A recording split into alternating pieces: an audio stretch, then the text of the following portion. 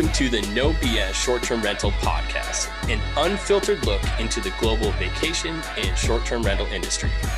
I'm Mateo Bradford. And I'm John Stokinger. And this is our podcast. We bring the right people to the table at the right time, giving you an inside view and take on the short-term rental industry like no other podcast can. Morning, Mateo. How are you? Doing fantastic, John. How are you? Super, super good. Season 2, episode 30? Yeah, coming to the end of season 2, man. Oh my goodness. Episode 30. So we've actually, this is our 60th episode recorded. We're super excited. Wrapping up the month of June. For those that are in the weeds, just wrapping up Q2, which, that's what I'm in the middle of, trying to get ready for preparing for Q3, wrapping up Q2.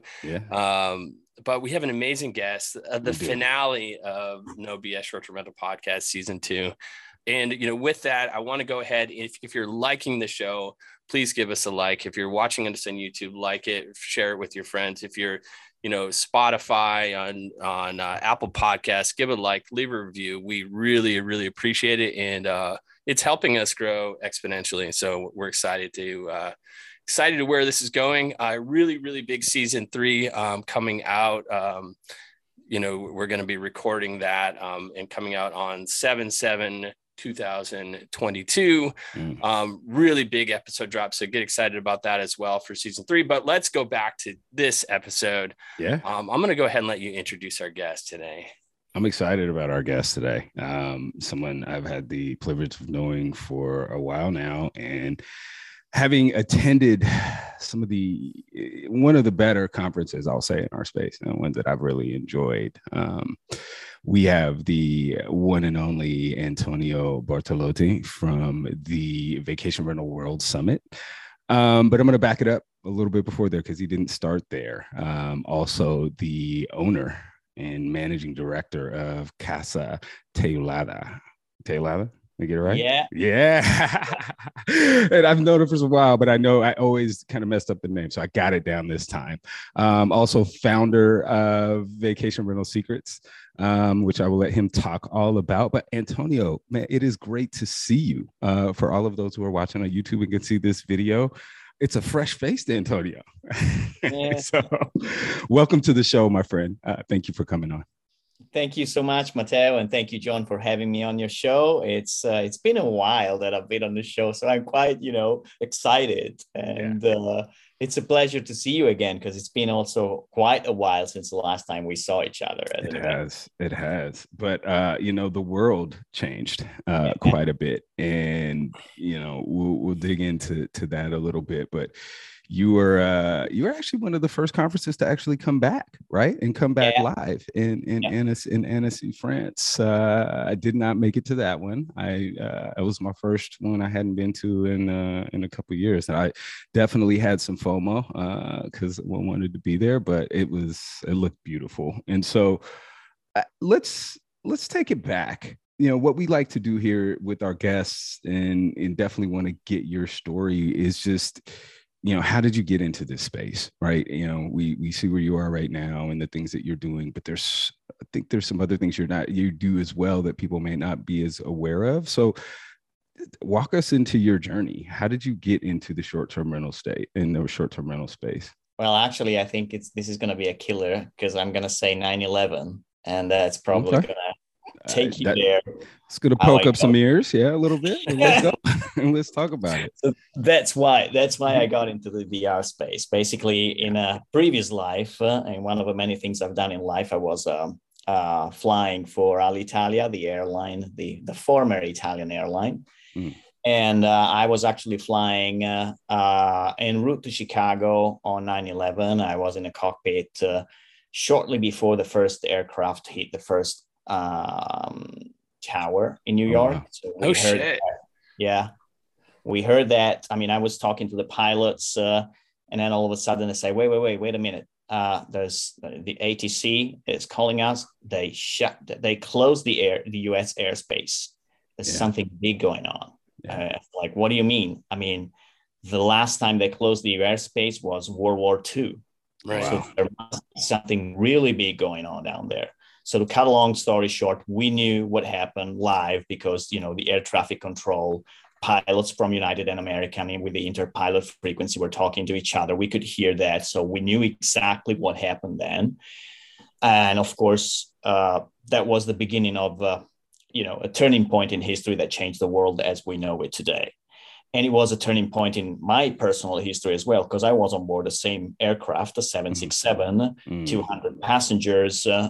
I called the captain that was going for his, period of rest during the flight, come back to the cockpit. And then he called the crew and said, look, we've got an emergency going on here. Go in a cabin, check, the Muslim passengers that we have, just locate where they are, and then be ready for anything, because we have no idea what may happen. So basically, we landed in Halifax a few hours later in Nova Scotia. We were stranded together with another 50 wide-body aircrafts, 10,000 passengers stranded I don't know if anyone listening to this knows Nova Scotia, but it's a pretty small place with a small airport. On a runway, for those who are listening, Nova Scotia is northeast of Maine in Canada. So it's actually an island, right? Yeah. If I'm correct, in the northeast section of Canada. Yeah. So basically, if you're familiar with one of those views of like the Formula One grid from above, where you see like all the cars paired one by one, it was the same exact thing on the runway. Yeah. Just was 50 747, 767, 50 wide body aircrafts. Wow. Laying there. When they closed the US airspace, the only airports that were allowed to take in planes outside the US were Gander, Halifax, and Calgary in Canada, then Bermuda, and I think maybe another one outside the US. All the other aircrafts had to fly back from where they came from. So we landed there. We were the first aircraft to re-enter the US airspace on September 13th. So with a CNN, on us, the no comment from the airline, Bush that gave the order to shut us down should have something happened while we crossed the border between Canada and the US. It was a pretty stressful situation. So when we flew back to Italy on September 19th, because then we went to destination, which was Chicago, our destination. And after that, if you remember, there were like 3 days of bacteriological threat or whatever. Right. So we couldn't really do much. So we were there waiting for someone to come pick us up and then operate the flight to return to Italy. Oh, wow. That, as you can kind of imagine, was a pretty stressful situation for me. So unfortunately, I developed the fear of flying. And the next 6 months, I was just every time wearing the uniform saying, God, I have to get out of here. I have to find an alternative to this. I can't take this anymore. But man, it's a good job. It's well paid. I had family, so you can't really leave a job like that. Right. And so I said, what do I do? And then I followed the suggestion of a few friends that told me that in Sardinia, it's a beautiful island in the Mediterranean, that it looks like the Caribbeans. There were some rubbles that may have been worth an investigation there to see if we could do something with it. So I went there with my wife, and then fast forward a few years later, we actually started revamping rubbles, like the phoenix from ashes, rising again. And we started our first vacation rental. That was back in 2006. So it took me 5 years to basically build something in the beginning. And as I'm self-taught, I learned everything myself. I studied marketing, I studied web design, I studied photography, I studied, business, just to set a new business up. And while during the flights, I remember when we on the layovers or during our time off during the plane, instead of resting, I was actually studying how to build your own website. At the time, if you're familiar, there were WYSIWYG, what you see is what you get websites. So for nerds, like who haven't studied anything, can't do anything. So you just put things together and did a website. So that's how I started. When I told my wife, okay, we got a mortgage on that. If we can pay for like 70% of a mortgage fee every year, it's going to be a success because we own a house in paradise, like a dream house in paradise, a really beautiful one. And my wife just laughed at me saying like, yeah, right. You'll do better than that. I know. So on year one, we did 20% profit. So I said, okay, let's see if we can do a little better. And on year two, we purchased a second unit. This was like a big house made of 3 units. So in 3 years, we purchased all the 3 units and did the same thing. Renovation, put online and made money off it. Also all self-financed, right? Like you did you take outside investing or any of this, or did you? Yeah, a mortgage with a bank with a first mortgage. Down. Yeah. Yeah. It's just, this is super interesting because first of all, that was the most insane origin story into the space that we've heard a lot of pretty cool, and I don't want to say that's cool, but pretty unique, like how you break into the space of stories, some origin stories, and that was by far one of the most unique to date, which is in my question for you actually about that is, like, how long were you flying prior to, you're flying 767s. So you are a pilot, you have been flying for, so you had years of flying beforehand, and then to develop a fear of flying because of circumstance, which is obviously, something that happens, but it's crazy to me. Yeah. Well, I started actually in 1997, so not that long before 2001. So that was 4 years, but that was enough. And when I actually I did the interview with the airline, the idea in the US and in Europe is very different. In Europe, it used to still be like a profession or like a job that people would dream of. Like, you fly the world, you get lots of money, beautiful women, nice hotels, different place every night. What do you do for a living? Yeah. But pilot. I at that point I said, it's not.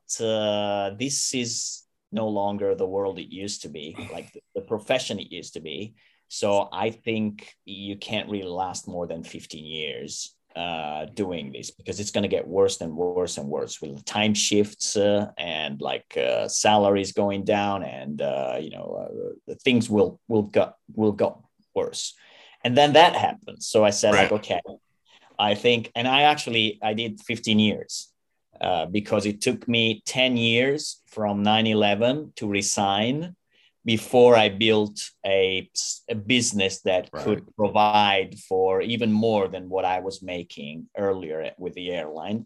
And so, like, on my birthday, June 18, 2011, I just gave myself a second life and I resigned. I actually operated my last flight, which was a domestic flight. And I just resigned and just went full in to the VR business, because at the same time I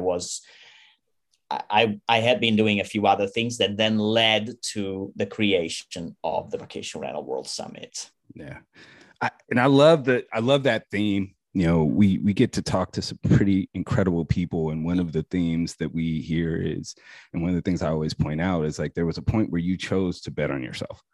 Right. Yeah. This wasn't clearly, hearing your story, this is definitely an out of the ashes story, which I'm seeing a theme here of being able to turn kind of tragic circumstances into amazing things, which I definitely want to get into in a sec. But also, at what moment did you know that this was something that you could do and that you were worth the investment in betting in yourself? Because, you had a good job, you had great pay. And I think most people, strive for that comfortability and would look at people who have that in a different light, who are like, oh, but I have more, I can do more, I have more to offer within that space. Right.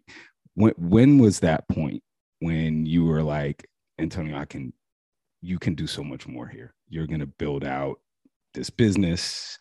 You have so many other things. Not an easy question, because that moment, in a way, was way before I started that. Because when I was in the airline, I wasn't really happy with that. And then all the people complaining all the time. And I was saying, well, I just don't want to end up in this place doing this. I mean, I think I'm worth a little more than that, and I can do more with my life than that. So I traveled the world I wanted to travel. I've seen the things I wanted to see. It's time for a change, and I think I can do it.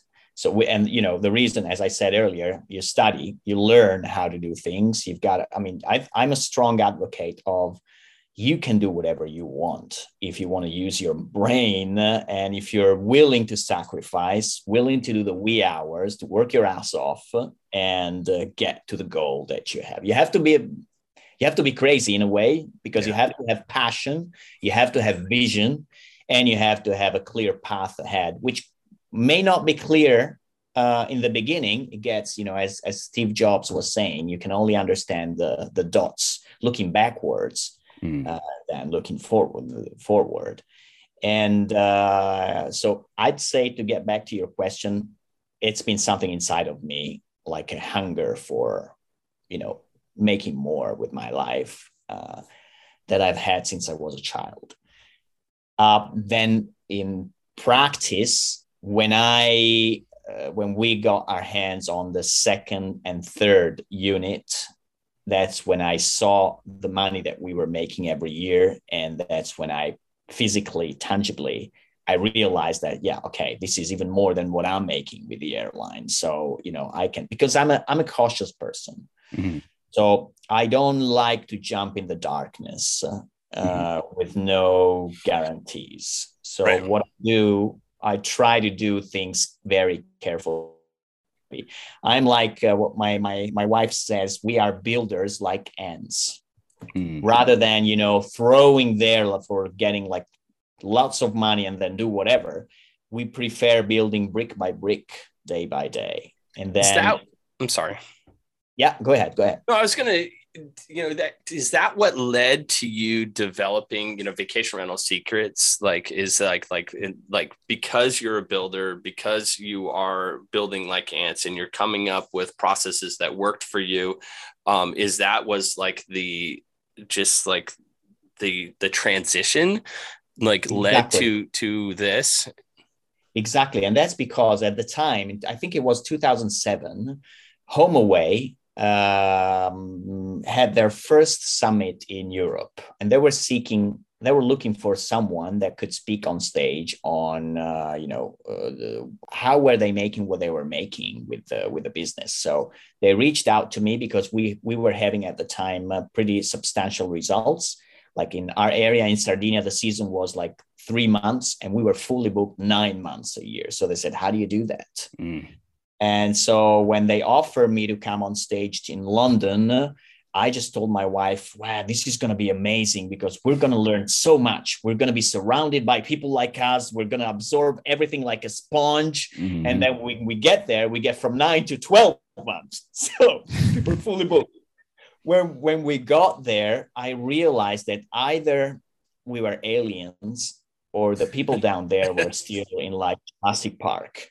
Mm-hmm. So because I didn't really expect to have any great ideas, because all I did was basically common sense. But as I learned from one of my mentors, common sense is not always common practice. Oh, yeah.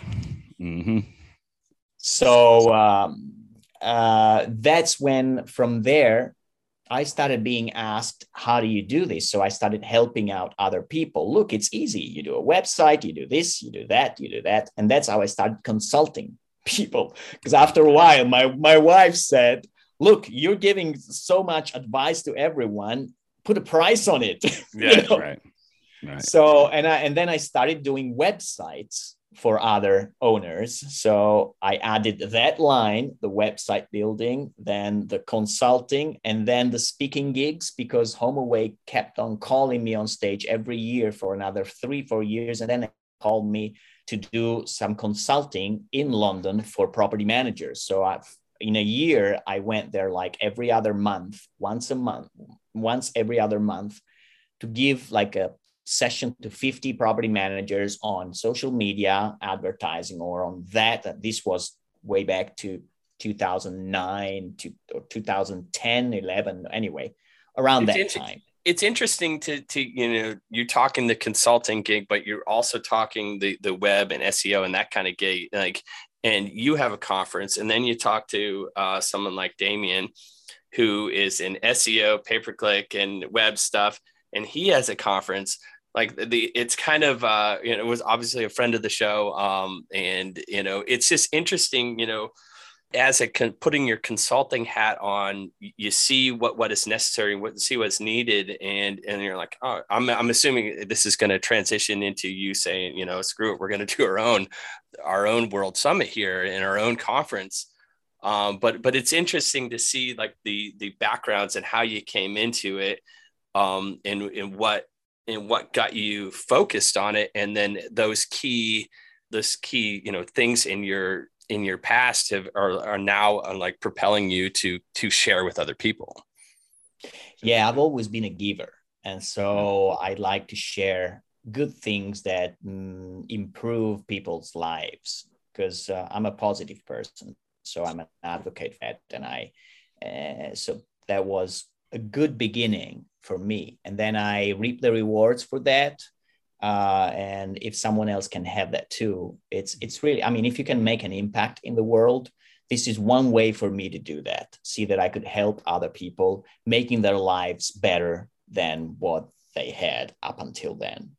And actually the summit was born because at some point, one time, I don't know if there's anyone from HomeAway listening to this, but like the last time I was there, usually I would speak for like an hour on a subject, and then sales rep or someone from HomeAway would speak for another hour about something else.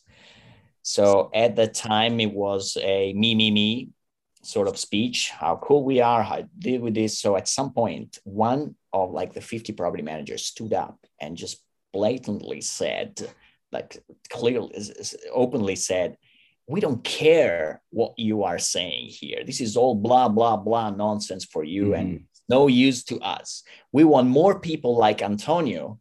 So why don't you put together a bunch of people like him and teach us how to do marketing, how to do, social media, how to do website, how to do this and this and that. So I never pretended, or I never put myself as someone that has got all the solutions. Right. I found some solutions that were good for me and for some of the people that I was helping. But over time, I started meeting other cool people in the industry that were good at certain things. So one day I said, you know what? I think time is mature for a vacation rental World Summit. And that was 2013, where I set up the first edition. Because then I reached out to a few people in our industry, like Alan Egan. Andrew McConnell was actually there as well that time. And Tayan Marsink, Andy McNulty, the one and only Heather Bayer, Matt Landau. So I reached out to them and said, look, this is my vision. I know I'm crazy. Would you like to jump on board? And quite many of them said, oh, yes. So we prepared this first summit, which was online the first year, because, I was coming from nowhere. Nobody knew me. And as I said earlier in the conversation, I'm cautious. So let's start small and see how it goes. If it goes bad, no one will ever notice, and I'll do something else in life, But if it goes well, we'll see. So I started putting together this event, which was back then 3 days, 8 hours a day, and from 9 to 5. And we had 15,000 attendees in 2013 for 3 days. 15,000. 15,000 people from 49 countries. So I said, okay, this is resonating with a bit. So maybe it's worth doing something more. And that's when some people started reaching out, saying, what are you doing? Okay, I want to get involved with this. So year 2, we repeated online. And then I said, okay, if it goes well, on year 3, we go live in person in a physical place. And that's when we started the first edition in person, which was in Barcelona in 2015 or 2016. And then from there, the first edition of in person was, I called it an elite edition, only 100 people there, also because I was paying off my pockets. Right. So, again, I'm cautious. Right. So I had to find a venue, I had to pay for everything, and make sure that if there was at least a break even or a little return on the investment. So we ended up 120 people. The summit was amazing. It went super well. So the year after, we brought it to Florence, Italy, 240 people, then to Lake Como, 360 people, then again Lake Como, 450 people, and then the pandemic hit.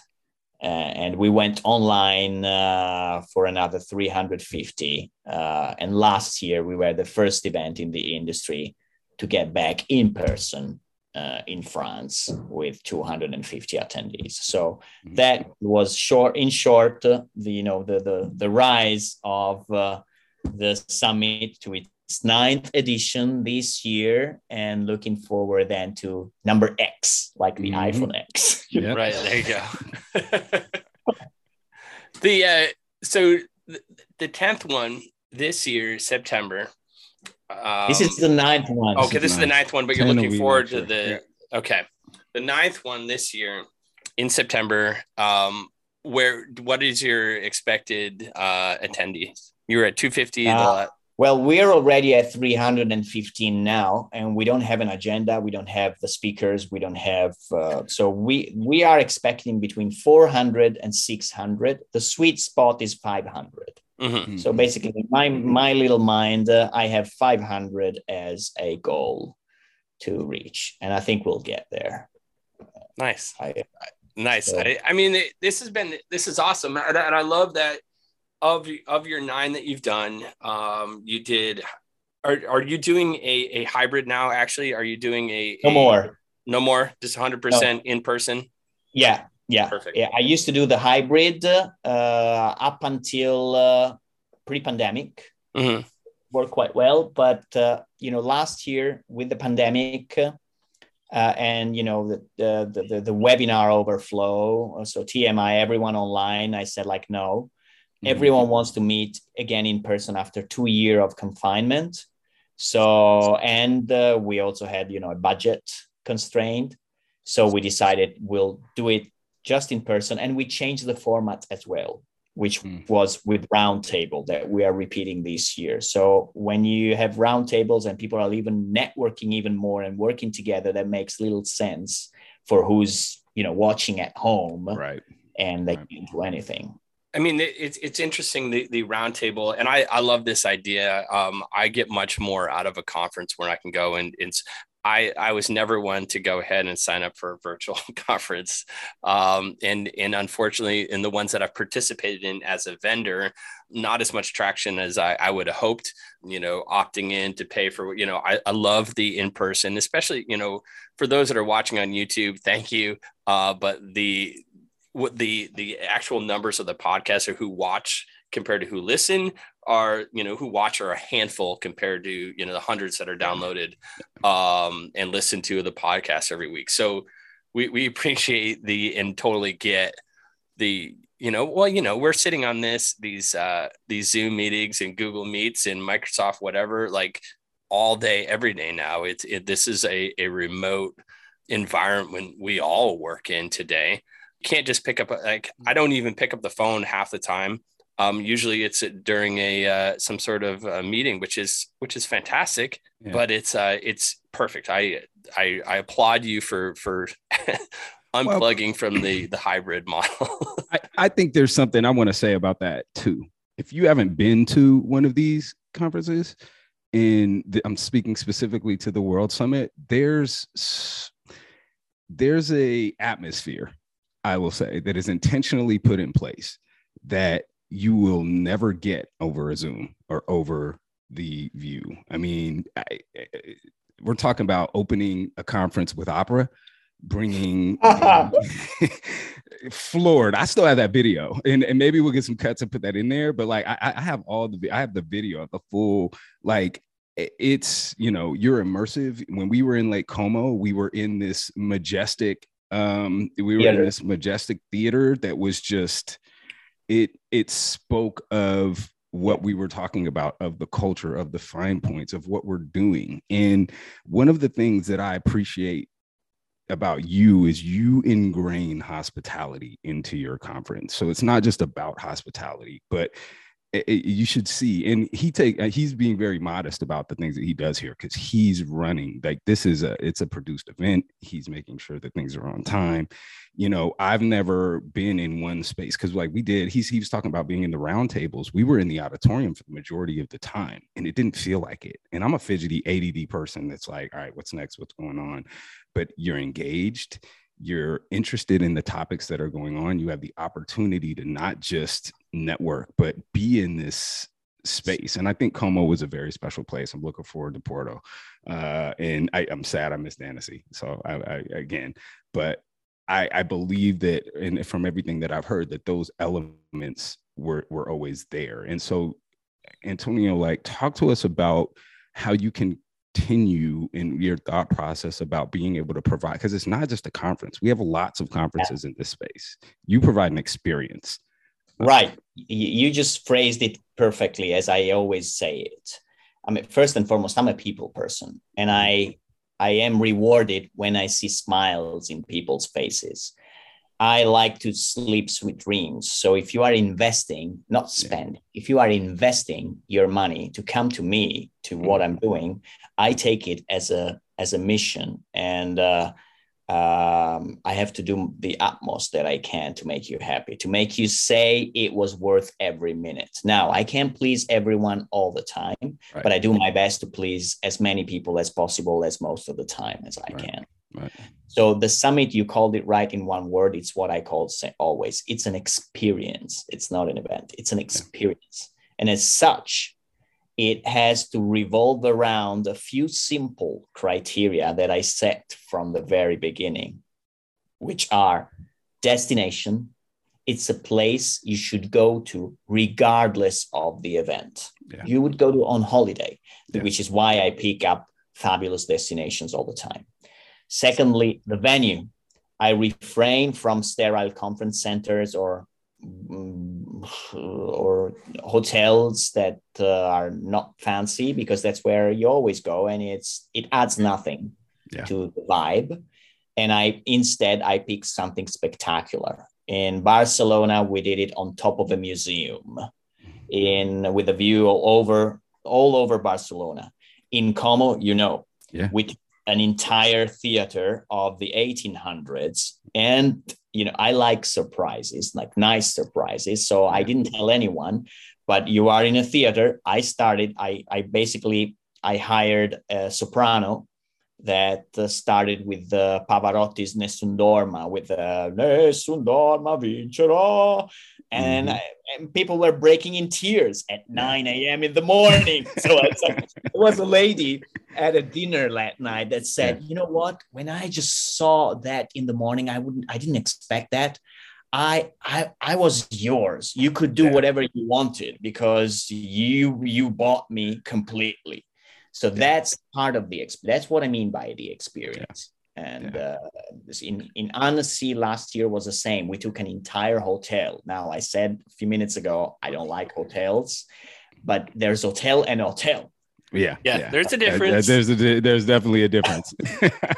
So, this is interesting too. Coming into, now we're looking in September here, just a couple months away, a few months away now. I'm sure you have some other surprises in some secrets, some surprises. So I'm excited to get the lowdown from Matteo on what that is. I'm bummed I won't be able to attend because I'm in the middle of so many here stateside. But I will get over to a World Summit. Probably I'm gonna have to make it to X. I think you definitely have to make 10. We might have to go do some live recording from 10. I think so. Yeah, I think that's a big. I have a question for you, Antonio. you're talking about like all this experience and obviously it took a while to you're self-taught through trial and error, through building piece by piece. You're very calculated in what you've done. With that, there are failures. There are things that don't work. There are miscalculations. Looking back at your tenure here in this space, what was your biggest, oh shit, why did I make that turn? Or, I should have done this way. I went the wrong direction with this. Like, can you expand on that at all? Is there something where you're like, oh, man? It's a hard question because I don't have that kind of failure memories. So, and that doesn't mean that I didn't have failures at all. Right. It just means that I tend to forget them. Right. So it keeps me more positive.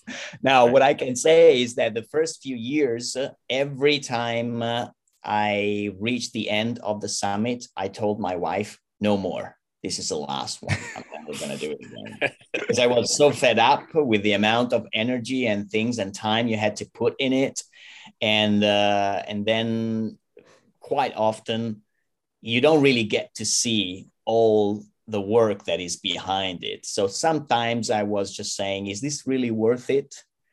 And then at some point, it also, I realized that it was really worth it. And so I kept on going. And luckily, because I never gave up, I saw others giving up, because over a decade, I've seen other people hosting events and then vanishing.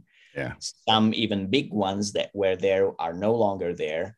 And I'm quite proud to say that at least in Europe, and I don't compare our event to a big one like Focusrite, we're the only one that has lasted 10 years now in Europe, because others, because of the pandemic killed lots of events. Yeah. Right.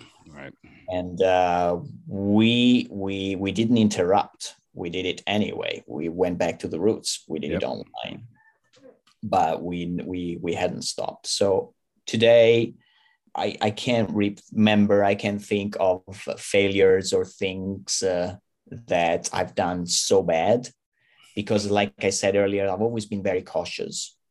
So the failures have been minimal because I've been cautious. Well, and failures always lead to, and we talked about this last week with Drew Brown, failures lead to, as long as you're learning from them, that they're not necessarily a failure. And then, and how you talked about, you have a memory that, or I guess it's how you frame it. It's either a failure or it's a learning opportunity. And it's an opportunity to go ahead and get better. Yeah. And that's amazing. And I think that's a skill set that not everyone has. And look at, you just mentioned all these conferences in Europe that, have not held out over 10 years. You're the only one. And that's a testament to you and your team and your vision. Yeah, truly. And in hospitality in general, I think that I want to make sure that before we're done here today, that our listeners know how to go ahead and find information on the World Summit, how they can go ahead and sign up for the World Summit, and what to expect. And I think we've already we've painted that picture of what to expect, but we want to make sure that, to learn more, where to go and how to get that information. Super easy. vacationrentalworldsummit.com. That's the site that's got all the information. So vacationrentalworldsummit.com, and you see what's there on, where is it, when is it, how much it is. And we're adding the agenda as well these days. Yeah, right. There's a few familiar faces over there, but we're adding more. And we're also rolling out a few surprises on the upcoming weeks about fringe events, the before and after, the during, the party time. Love that. Yeah, no, and we'll put those links down in the descriptors, so we can make sure that we can get that out to people as well. And Tony, I want to ask a little bit about, as we're coming back, you took some courageous steps in having an in-person conference when people weren't. You said you went back to your roots and put it back online. With the new and upcoming, conferences, both in Europe and the US and everywhere around, how do you keep it valuable? How do you keep it fresh? Because everyone's like, oh, I can't wait till we get back to the way that things were before. Well, things aren't the same as they were before, right? The world is different now. And you can look at the world in Europe, you can look at the world in the US, and all of the things that, are happening, whether it's, geopolitics, whether it's, the economy, we are just in a different space. And, we see a lot of conferences coming up. We see a lot of people that are eager to get back to travel. Talk to us about your mindset and what you think is valuable right now. Like what's going to separate you and continue to separate you from, everything else that's out there on the market. And I won't call anyone else by name, but just others in the space. How do you thrive? I can't speak for others, but I can say for myself, being flexible and light is the key to success. Flexible, I mean, willing to adjust, and therefore looking at the environment around you, see how it's changing and adapting fast, like the Darwinian rule to survive. And the second is just be true to yourself. As long as I'm passionate and I have something to give, I will do the summit. If the day come, as it may come, that I'm no longer in a position to do it, I won't do it anymore. Or if I see that I've become Jurassic Park and someone else has just taken, the stage, it's my time to just, downshift a little and enjoy life a little more, which I am enjoying every day, by the way. Okay. So that's my attitude, being very flexible, looking positive at things, even when things are not as they should be, or if you would like them to be. But as there's a way to look at things, you can find the right way to look at things so that you shift the view. Right. And in the end, you do your best to see the glass half full all the time. Yeah. With this positive outlook that you have, a lot of our listeners, we have a global listenership, but there are a lot here that are based here in stateside in the US. Can you talk a little bit about the European and landscape as far as where we are today in 2022? As far as I know, we're more than bouncing back. We're coming back. You're here. But as far as the short-term rental and vacation rental landscape, where do you see it going? Are bookings building up? Are they plateaued? Are they reached a post? I say post-pandemic, like cautiously. How do you see travel in our space in Europe specifically now and into the future? Now, travel is something that it's deep rooted inside all of us. So we all want to travel. We need to travel. And we all see that we've been confined for 2 years. The first thing we wanted to do is just get out and travel. Yeah. Yeah. And this is one thing. The other thing, though, is that the macro context is quite challenging at the moment. And I don't know how easy it will be in the next few years, because Europe is now beginning to face what in the US has been a big issue for a while, and that's restrictive regulations. Mm-hmm. So Europe is going towards that part of restricting VRs, vacation rentals, passing laws against them or, limiting them. So that is one thing. Europe is made of many countries with different cultures and different languages, which is very different from the US. Mm-hmm. So the approaches can be very different. So the way I see it is that it's going to be very challenging. The market is mature, mm-hmm.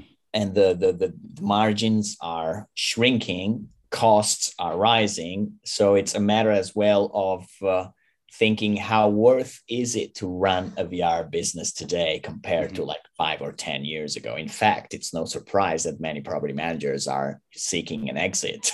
Yeah, right. Right now, because after 10 or 15 years of doing that, many would say, okay, let me cash in and go play golf or do something else. And there's nothing wrong with that. No, not at all. I mean, when you look at it in the right way, with the right attitude, you're not just ditching the baby, right, or whatever. You're just moving on to life. Right. And so I think the next few years we'll have to see what happens with the war in Ukraine, Russia. With the rise of gas prices and oil. I think we have ahead of us some difficult times, challenging times.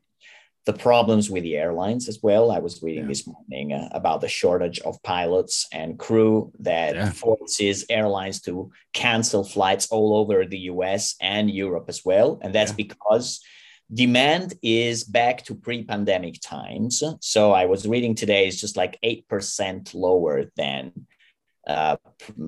shortly before the pandemic. But because of the pandemic that brought down all the airlines laid off so many people that they haven't been fast enough. They didn't have the resources as well to hire enough people. Airlines, air traffic control. And so now you're stranded. I mean, demand is there, but there's no flights. Yeah. So, and they said it's going to take at least another 6 to 10 months, I would say another year, before we go back to some kind of normality. So, well, it's you have to think on top of it. And I was reading some of these articles as well. Is if someone has been grounded and they haven't been flying, you have to get your hours in. You have to get your training. You have to get comfortable. Like it's not as simple as being like, oh, hey, we got pilots. Let's go ahead and plug them in. Right. Tech has changed. Airlines have changed. Everything changes in a short amount of time. So you have to get those hours in and your certifications in. And it's the same with air traffic control. So it's not as simple as bodies and seats.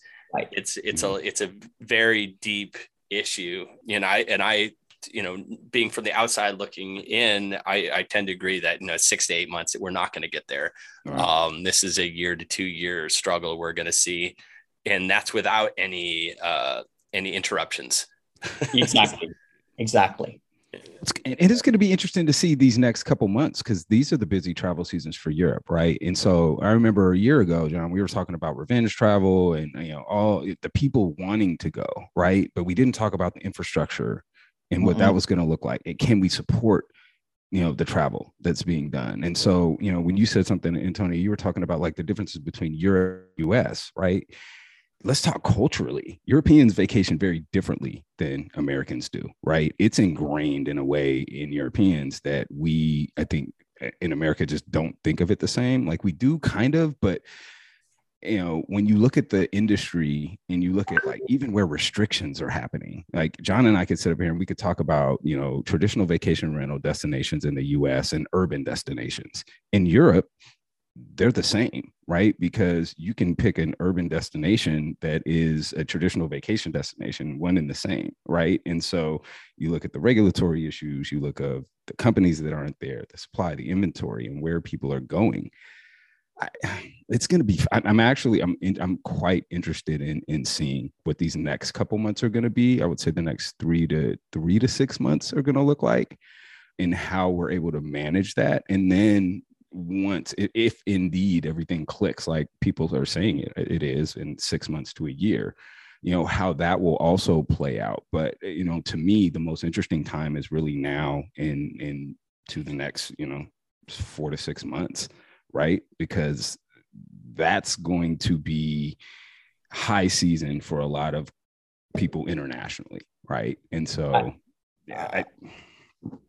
I don't have data to back this up, but I think that the drive to market is going to be quite strong because of plane strikes and cancellations. Yeah. I myself had a few cancellations in Sardinia because simply the guests called me up saying, look, our airline canceled the flight and rebook and want us to rebook for 3 times the price I paid. I'm not going to do that. Right.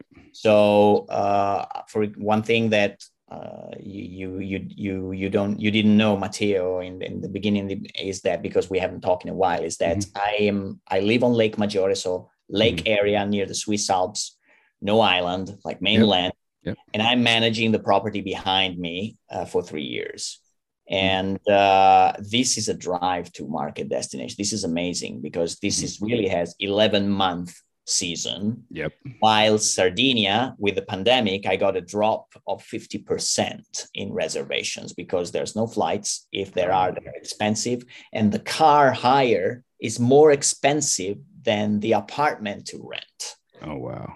So people say, they reach out and say, is it possible that I hire a car and it costs more than the house? Oh, yeah. I say like, yes. Okay, I'll go elsewhere or I'll drive to my destination. Yeah. Right.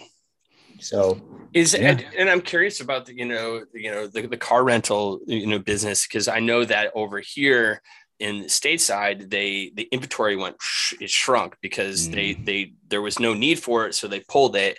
And I'm assuming that, everything that's happened here is we're seeing it happen overseas, but it is like 6 months to a year later, as far as like how it is affecting. Are you having an inventory shortage? And that is why the cost to hire a rental car is so high. Yeah, exactly. And that's a very narrow-minded approach that leads nowhere. Because in Sardinia, that's what they did. They had an inventory shrink. And but they sold the cars for the same amount as the regular inventory. Right. Mm-hmm. So people say, "Are you crazy? You kidding me? You're fooling me around? I'll go elsewhere." Yeah. There's a lot of closed-minded. We see that a lot, but again, the three of us here are glass half full, not half empty guys. Right.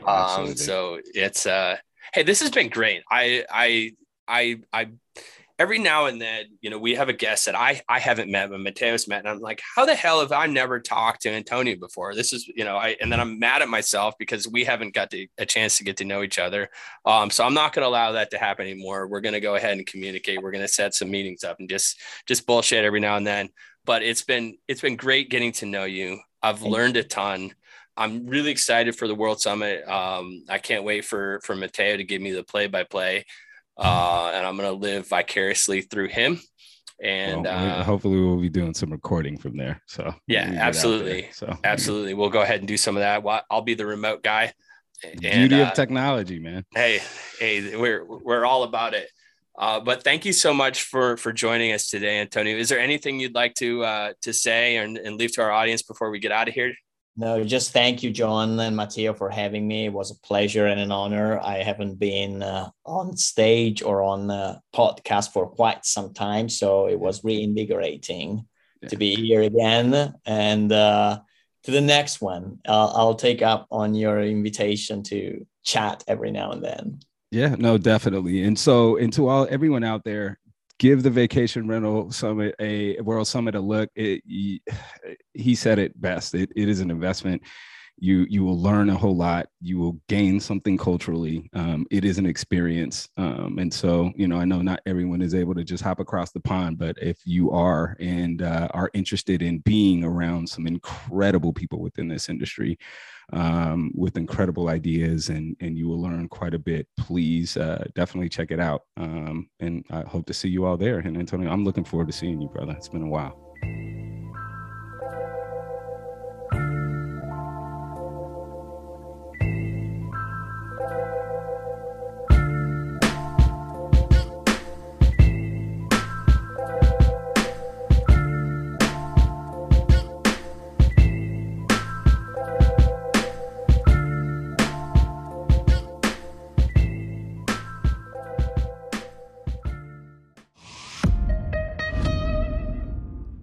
This podcast is a Hospitality.fm production.